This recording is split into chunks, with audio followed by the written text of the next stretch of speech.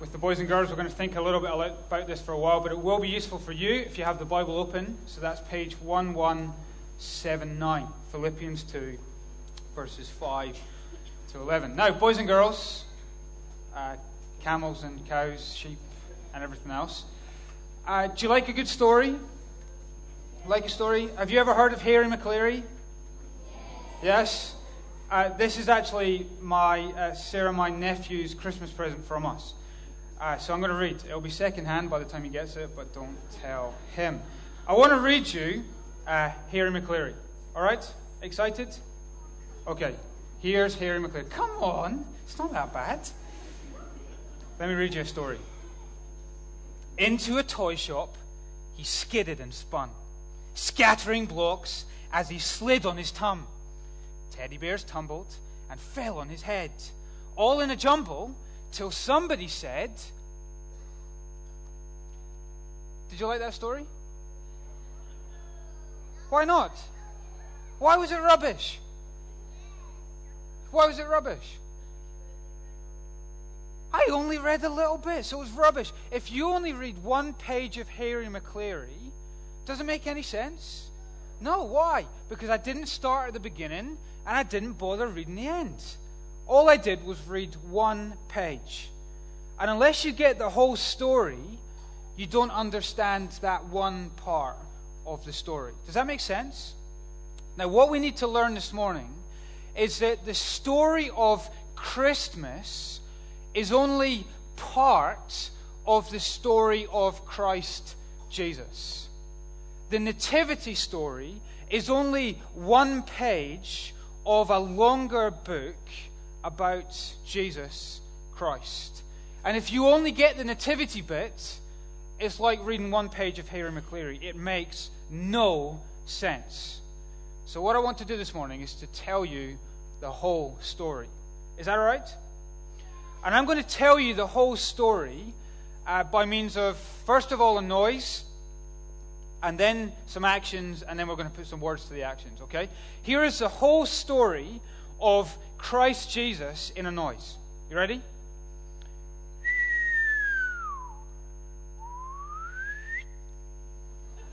Can you do that? Tell me the whole story. Great, good. That's good. You've got it. That's the whole story of Christ Jesus in a noise. Let me do it in an action. I need you to help me with this. So if you're a boy and girl, stand up. There's the first action is standing up. Come on, stand up. Here's the whole story of Christ Jesus. Well done, Callum Lawson and Hugh Crawford. The whole story of Christ Jesus in 4 movements. Here's the first movement. Number 1. You doing that? Number 2. Number 3. Number 4. Careful jumping in the balcony. Okay, so 4 movements. 1, 2, 3, 4. You got that? Okay, we're going to add some words to it. So here's 4 words, all right? God. You say it? Man. Death. Exalted. Good. Try it on your own one more time. So first one.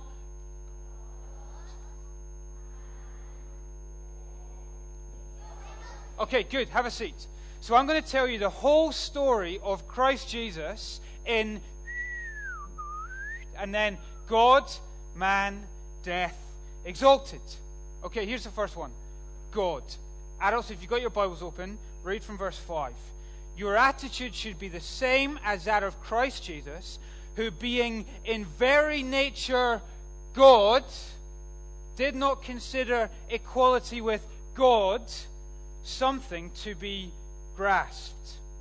Now let me tell you, boys and girls, the story of Jesus in a manger beneath the star is not the beginning of the story of Christ Jesus. The Jesus in a manger is not the once upon a time moment.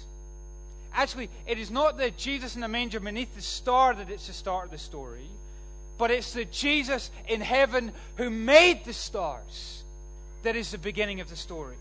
Why? Because Jesus is in very nature, do it with me, stand up, he is God. Jesus is not just a man like me or you that has a birthday and is born and then lives, but he is God. That means, in one sense, Jesus doesn't have a birthday. There's never a moment where he was born, where he was created, where he came to life. Do you know why? Because he's God. He's always existed. From eternity to eternity, he is who? God. Good. When's your birthday? When's your birthday? No way. Is that true? Your birthday is December 25th. This is brilliant. I haven't planned this. This is so good. Let me tell you, that is your birthday, but it is not Jesus' birthday. Why? You're not God. He is. He's eternal. Verse 5, verse 6, he is very nature God. That is so good. Thank you for coming. Well done, his parents. Okay, so the first action. Can you do the first action with me? Who is Jesus? Where's the start of the story? He is God. Good, but we go from God to man. Good. Adults, verse 7. But he made himself nothing, taking the very nature of a servant, being made in human likeness. This is amazing, that the one who was God would become man. That God would come down in his son Jesus and become a man. That is to say, the one who made everything became nothing. The Creator, big, enters his creation small. The one who has had no date of birth gets a birthday. God becomes man. Here's where Christmas fits in with the whole story of Christ Jesus. God comes down. And adults, what does he come down to do? Verse 7, he comes down to serve. The one who's in very nature God takes the very nature of a servant. Now, boys and girls, what do we tend to do at Christmas? We tend to think that it's all about us getting things. So it's all about me getting a larger tummy and toys that pile up. You know, the true message of Christmas is all about this. God coming down, becoming a man. It's a downward movement, not about us getting bigger and piling our toys up. It's about someone coming down. We tend to think that Christmas is about us being served. So actually, what do you do when you write a letter to Santa? You say, Santa, I want this, I want this, I want this. Serve me, Santa. Don't we? We make Santa our servant. Bring me my toys. Come all the way around the world to my house. Serve me, Santa. We make Christmas about someone serving us. Do you know what the true meaning of Christmas is? It's about God becoming man to serve. Not to be served, but to serve. God becomes man. Stand up, do the actions, the first two. Starts off, God, man. Where do we go after that? Death. God, man, death. Do you know that Christmas is not the once upon a time moment of the story, but it's also not the and they all lived happily ever after bit either. Jesus came for a reason.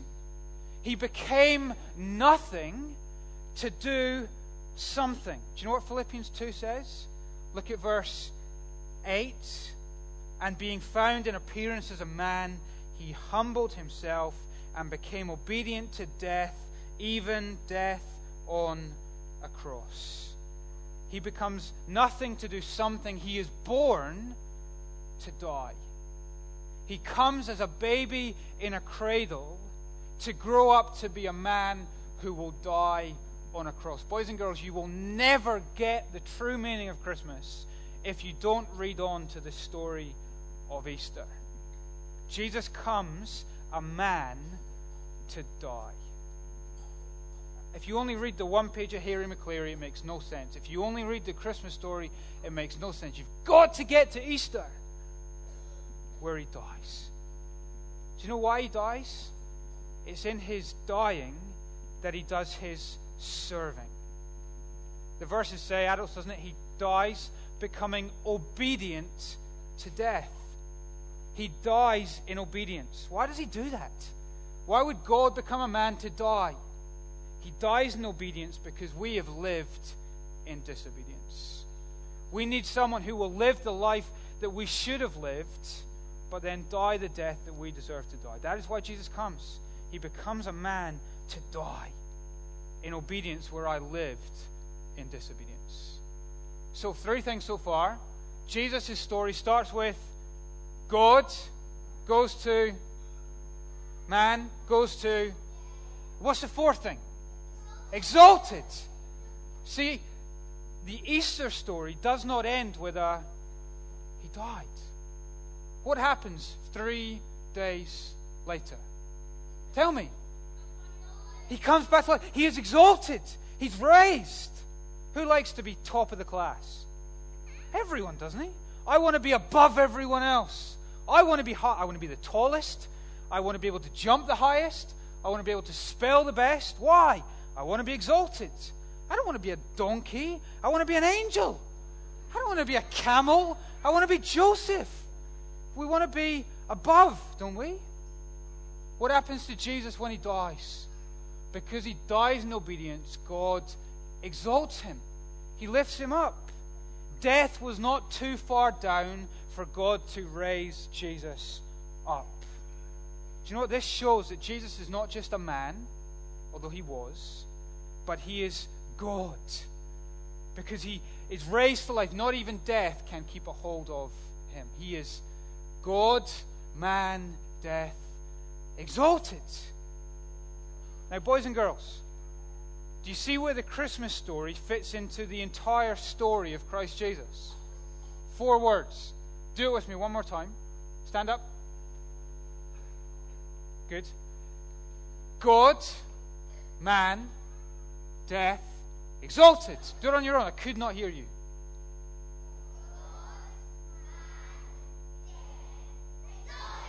Now, do you know what? You can tell not only the story of Jesus with those words, but actually my story, your story. Because what is the truth about us? Created by God. Every one of us, the lives we have, the breaths we breathe, the gifts that he gives, where do they come from? The Creator God gives you everything you have. What about us? Man, woman, boy, girl. Well, we were created to serve this God, but what's the truth? We love to be exalted. And in fact, we often choose to play God rather than to serve the Creator God. I want to be him rather than serve him. I want to be served rather than to serve. We want to take the place of God. Do you know how he feels? He's angry. And there is a consequence for that. That actually, when we want to play God and not just be content being a man or a woman, do you know what the punishment is? The consequence is that we die.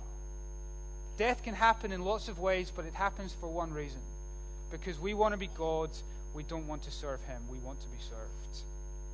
You know, this is where the story of Christ Jesus meets our story. That though I was created by God and I sinned as a man and I deserve to die, Jesus is God who becomes man to die that he might raise me to life. That's why we just sung that song. Remember the words? Stooping so low, but sinners raising. That's the story of Christ Jesus. He stoops low to raise me to life. God's man, death, exalted. Not just his story, but that can be your story and mine. Now, a final challenge as we finish. Philippians 2 verse 5 said, your attitude should be the same as that of Christ Jesus. Let me ask you, boys and girls, parents, grandparents, how do you celebrate Christmas this year in a way that reflects this? The fact that Christmas is a stepping down to serve. How do you teach your children this Christmas to consider others rather than to be, what's the language in Philippians 2? Rather than to be selfishly ambitious? How do you teach your children to do presents this year in a way that takes into account not their own interests, but the interests of others? How do you do Christmas in a way that reflects the humility, the stepping down, the serving of Jesus, rather than this selfish, I want Santa, serve me? That's a challenge, isn't it? But actually, this is the story behind the season. And this is the story we want to reflect, not only the rest of the year, but the day when actually we're tempted to be selfishly ambitious, to just look to my own interests when I'm surrounded by my presence. How can you reflect that down, that serving?